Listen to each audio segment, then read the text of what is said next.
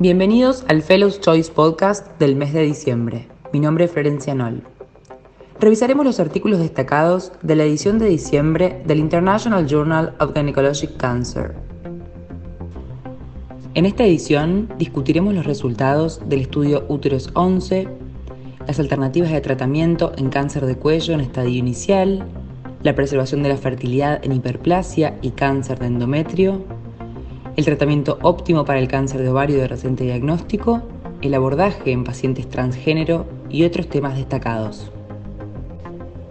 Como artículo principal de este mes, Simon Marnitz et al. De la Universidad de Cologne, en Alemania, presentan el artículo Úteros 11, un estudio prospectivo aleatorizado que compara la estadificación quirúrgica versus la estadificación clínica en pacientes con cáncer de cuello uterino en estadio 2B al 4A.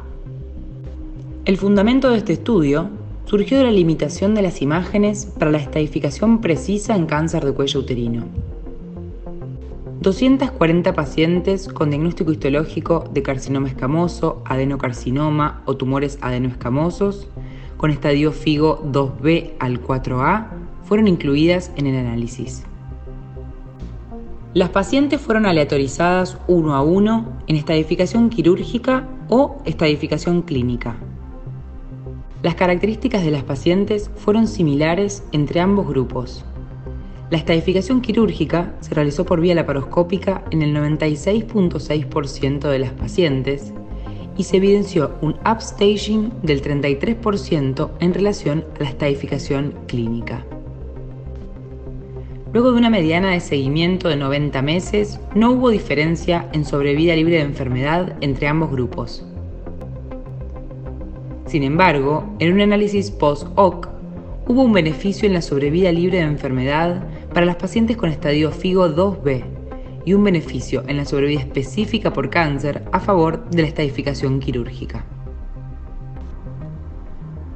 Desde Toronto, Andra Nika y sus colaboradores presentan un artículo titulado Sobrevida luego de la cirugía mínimamente invasiva en cáncer de cuello uterino en estadios tempranos. ¿Podemos culpar al manipulador uterino? Se llevó a cabo un estudio de cohorte retrospectivo incluyendo 224 pacientes con cáncer de células escamosas, adenocarcinoma o carcinoma adenoescamoso en estadio FIGO 1A1 y 2A desde el año 2007 al año 2017. 115 pacientes se sometieron a cirugías con manipulador y 109 no utilizó manipulador uterino. 53 fueron cirugías robóticas y 171 cirugías laparoscópicas. Como resultados, obtuvieron que en las pacientes en quienes no se utilizó manipulador uterino, se evidenció mayor tasa de enfermedad residual, mayor invasión angiolinfática, márgenes y ganglios linfáticos positivos. La sobrevida libre de enfermedad a 5 años fue del 80% en el grupo sin manipulador uterino y del 94% en el grupo con manipulador. Sin embargo, después de evaluar la presencia de enfermedad residual, el tamaño tumoral y los criterios patológicos de alto riesgo, el uso de manipulador uterino no se asoció a menor sobrevida libre de enfermedad. Ángela Santoro y su equipo compararon el estudio ganglionar con la técnica estándar de ultrastaging versus la amplificación one-step de ácidos nucleicos como estrategia para la evaluación del ganglio centinela en cáncer de cuello uterino en estadio temprano. La sobrevida libre de enfermedad a 5 años fue del 80% en el grupo sin manipulador uterino y del 94% en el grupo con manipulador. Sin embargo, después de evaluar la presencia de enfermedad residual, el tamaño tumoral y los criterios patológicos de alto riesgo, el uso de manipulador uterino no se asoció a menor sobrevida libre de enfermedad. Ángela Santoro y su equipo compararon el estudio ganglionar con la técnica estándar de ultrastaging versus la amplificación one-step de ácidos nucleicos como estrategia para la evaluación del ganglio centinela en cáncer de cuello uterino en estadio temprano. Este estudio es un análisis retrospectivo de pacientes con cáncer de cuello uterino en estadio 1A a 2B que se sometieron a cirugía entre el 2018 y el 2020. En todas las pacientes se realizó valoración del ganglio centinela con ultraestadificación o amplificación one-step de ácidos nucleicos, que se denominó OSNA.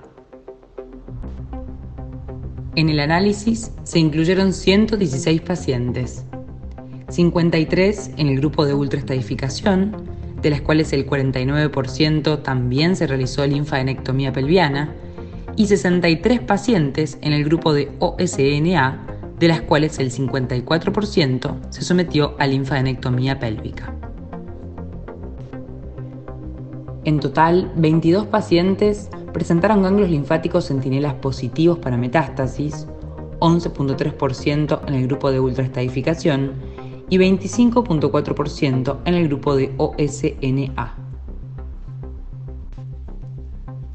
2 pacientes en cada brazo presentaron ganglios linfáticos positivos no centinelas, 7.7% del grupo de ultraestadificación y 5.9% del grupo de OSNA. En el grupo de one-step amplificación de ácidos nucleicos, 2 pacientes con ganglios centinelas negativos tenían enfermedad metastásica en ganglios pélvicos.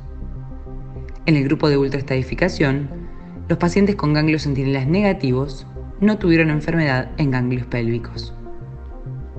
Los autores concluyeron que el protocolo de ultraestadificación mostró una mayor sensibilidad y mejor tasa de predicción del compromiso de los ganglios linfáticos pelvianos no centinelas. Jiao He y su grupo evaluaron los resultados oncológicos y obstétricos luego del tratamiento de preservación de la fertilidad en pacientes con hiperplasia endometrial atípica recurrente y cáncer de endometrio. En este estudio se incluyeron 25 pacientes, 9 con hiperplasia atípica y 16 con cáncer de endometrio, que fueron tratadas durante una mediana de 5 meses con una mediana de seguimiento de 19.5 meses. 21 pacientes, 84%, tuvieron respuesta completa y 4 pacientes, 16%, presentaron respuesta parcial. Durante el seguimiento, 8 pacientes, 38.1%, presentaron recaídas. El tiempo desde el inicio del tratamiento hasta la respuesta completa en pacientes con cáncer de endometrio fue de 7.5 meses versus 3 meses para las pacientes con diagnóstico de hiperplasia atípica. De las 21 pacientes con respuesta completa, 12 manifestaron deseos de fertilidad. En cuanto a los resultados obstétricos, 8 pacientes, 67%, tuvieron embarazos, de las cuales 6 fueron embarazos de término. Los autores concluyeron que la tasa de respuesta fue alta y los resultados obstétricos favorables luego del tratamiento de preservación de la fertilidad en pacientes con recurrencias de hiperplasia endometrial atípica y cáncer de endometrio. Melika Nurmusavi-Bordeaux y su equipo de Canadá presentan el estudio Chirendo. En este estudio se evaluó el rol de la radioterapia neoadyuvante seguido de la histerectomía extrafacial para el control locorregional en pacientes con cáncer de endometrio y compromiso cervical macroscópico. Se realizó un estudio de cohorte retrospectivo incluyendo 30 pacientes entre el año 2006 y 2016 en el Centro Hospitalario Universitario de Montreal. El protocolo de tratamiento consistió en la aplicación de radioterapia neoadyuvante en pelvis y braquiterapia de alta tasa, seguido de histerectomía total extrafacial. Todas las pacientes completaron la radioterapia y el 90% de estas recibieron también braquiterapia. Todas las pacientes fueron sometidas a cirugía. La mediana de tiempo de seguimiento fue de 62 meses, durante los cuales se identificaron 6 recurrencias. En todos los casos, las recaídas fueron a distancia, menos 2 pacientes en las cuales las recaídas fueron locorregionales. La tasa de control locorregional a 5 años, la sobrevida libre de enfermedad y la sobrevida global fue del 90.5%, 78.5% y 92.6% respectivamente.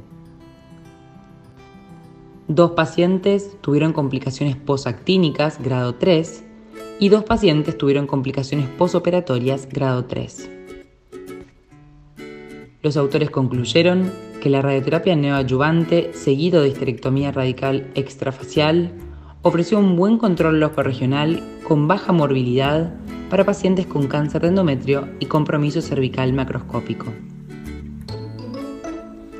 Ying Liu y sus colegas evaluaron quimioterapia neoadyuvante y sobrevida en cáncer de ovario de reciente diagnóstico.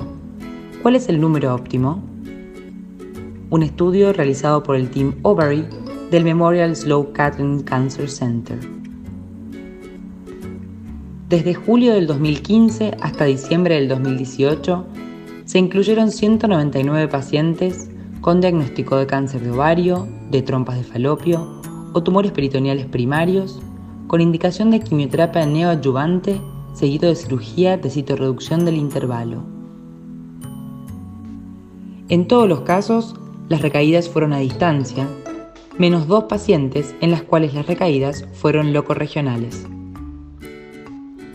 La tasa de control locorregional a 5 años, la sobrevida libre de enfermedad y la sobrevida global fue del 90.5%, 78.5% y 92.6% respectivamente.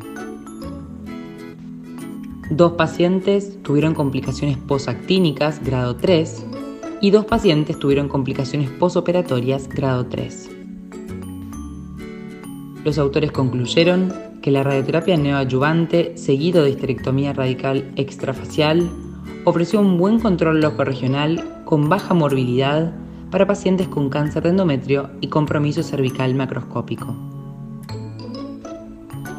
Ying Liu y sus colegas evaluaron quimioterapia neoadyuvante y sobrevida en cáncer de ovario de reciente diagnóstico. ¿Cuál es el número óptimo? Un estudio realizado por el Team Ovary del Memorial Sloan Kettering Cancer Center. Desde julio del 2015 hasta diciembre del 2018, se incluyeron 199 pacientes con diagnóstico de cáncer de ovario, de trompas de falopio o tumores peritoneales primarios, con indicación de quimioterapia neoadyuvante seguido de cirugía de citorreducción del intervalo. La mediana del número de ciclos de quimioterapia neoadyuvante fue 4. En 56 pacientes se realizaron 5 o más ciclos de quimioterapia neoadyuvante. Comparando a las pacientes que recibieron 3 o 4 con las que realizaron 5 o más ciclos, se vio que estas últimas recibieron menos o no recibieron quimioterapia posoperatoria. No hubo otras diferencias en los factores clínicos en ambos grupos. La tasa de citorreducción completa fue similar en ambos grupos. No hubo diferencias significativas en sobrevida libre de progresión o sobrevida global al comparar 3 versus 4 ciclos de quimioterapia neoadyuvante. Sin embargo, más ciclos, más o igual a 5 versus 4, estuvo asociado con una peor sobrevida libre, incluso luego de ajustar las variables como el BRCA status y las tasas de resección macroscópica completa. Las pacientes que recibieron 5 o más ciclos mostraron peores resultados en sobrevida global, incluso después de ajustar por histología, respuesta en las imágenes y tasa de resección macroscópica completa. La razón más frecuente para recibir más de 5 ciclos fue la extensión de la enfermedad inicial. Los autores concluyen que a pesar de lograr una citorreducción máxima, las pacientes que reciben 5 o más ciclos de quimioterapia neoadyuvante tienen un peor pronóstico que aquellas que reciben entre 3 y 4 ciclos. Kohle et al. Del Instituto del Cáncer de los Países Bajos presentan un estudio titulado Evaluación radiológica central del ensayo aleatorizado Open Label OV-HIPEC-1 en cáncer de ovario. En el ensayo de fase 3 OB-HIPEC-1, los investigadores mostraron que el HIPEC mejoró la sobrevida libre de enfermedad y global en pacientes con cáncer de ovario en estadio 3. Este estudio tuvo como objetivo analizar si un diseño open label afectó los resultados de la evaluación ciega central de acuerdo con un protocolo estandarizado de todos los estudios de imagen realizados en el ensayo OB-HIPEC. Este estudio confirma el beneficio del HIPEC en términos de sobrevida libre de recurrencia después de la evaluación ciega central. Además, HIPEC previene específicamente las recurrencias peritoneales, pero no tiene ningún efecto sobre la enfermedad extraperitoneal. Estos resultados descartan el sesgo radiológico causado por la naturaleza open label del estudio.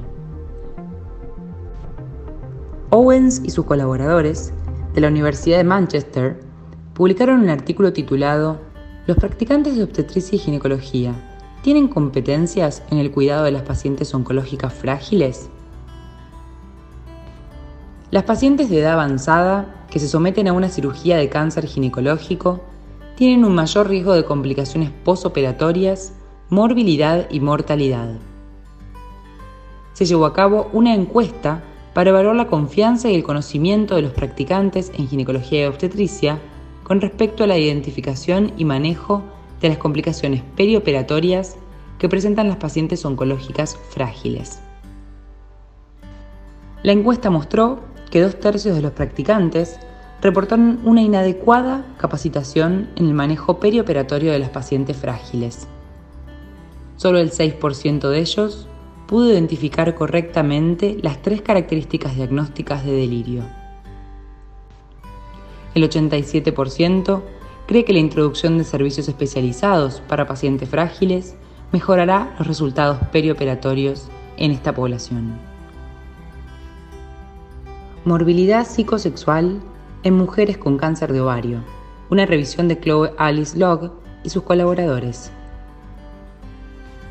La morbilidad psicosexual, que incluye sequedad vaginal, dispareunia, reducción de la libido y percepción negativa de la imagen corporal, incrementan el estrés y la ansiedad e impactan en las relaciones íntimas.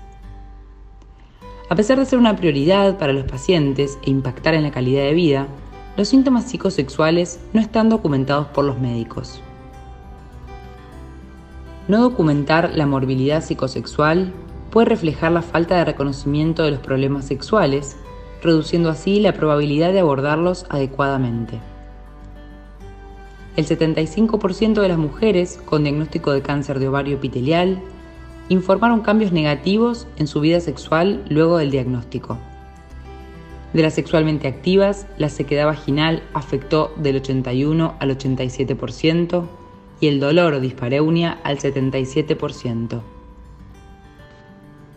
No documentar la morbilidad psicosexual puede reflejar la falta de reconocimiento de los problemas sexuales, reduciendo así la probabilidad de abordarlos adecuadamente. El 75% de las mujeres con diagnóstico de cáncer de ovario epitelial informaron cambios negativos en su vida sexual luego del diagnóstico. De las sexualmente activas, la sequedad vaginal afectó del 81 al 87% y el dolor o dispareunia al 77%. Aproximadamente el 75% de las mujeres con cáncer de ovario epitelial presentan morbilidad psicosexual clínicamente significativa. Los síntomas más comunes incluyen sequedad vaginal, dispareunia, disminución del deseo y de la actividad sexual, alteración del orgasmo, disminución de la percepción de la imagen corporal y reducción de la intimidad con la pareja. Debido a la calidad heterogénea de los estudios, sigue siendo difícil definir de manera concluyente los factores de riesgo que predicen la morbilidad psicosexual en las pacientes con cáncer de ovario epitelial. Sin embargo, los factores más prevalentes a considerar incluyen la edad temprana, pacientes menores de 53 años, reflejo de la menopausia inducida quirúrgicamente, las afecciones cardiovasculares coexistentes, que están asociadas con un estilo de vida más sedentario, la ansiedad y la depresión. Es fundamental el desarrollo de herramientas en médicos y pacientes para poder abordar este tema, optimizar cuestionarios, tener iniciativa en la educación de los pacientes y realizar intervenciones para abordar los posibles factores de riesgo y potenciar los factores protectores, como ser la actividad física y la salud mental. Y por último, Trinidad Labanca presentó una revisión sobre pacientes transgénero, consideraciones para la atención ginecológica de rutina y la detección del cáncer. En este manuscrito, los autores se han centrado en revisar cómo cuidar a los pacientes transgénero, una amplia gama de personas cuya identidad sexual no se alinea con el sexo que se les asignó al nacer. En todo el mundo, se estima que 25 millones de personas se identificaron como transgénero. Los ginecólogos deben estar familiarizados con la diversidad de género, incorporar un lenguaje neutral al género y ser capaces de tratar o derivar a las pacientes transgénero. Se deben considerar las terapias que confirman el género en la detección del cáncer de mama y reproductivo. La evidencia que respalda la detección y el tratamiento óptimo del cáncer ginecológico en la población trans es pobre y en su mayoría deriva de la población cis. Aunque la mayoría de los estudios muestran que el riesgo de cáncer ginecológico entre la población trans es menor que en la población cis, para las personas con cáncer familiar o hereditario, la estimación personalizada del riesgo es un desafío dada la limitada información disponible actualmente. Estudios prospectivos a largo plazo son imprescindibles para promover la equidad en la atención médica, incorporando géneros y sexualidades no tradicionales. Muchas gracias por acompañarnos en los Fellows Choice Articles del mes de diciembre. Los esperamos en la próxima edición.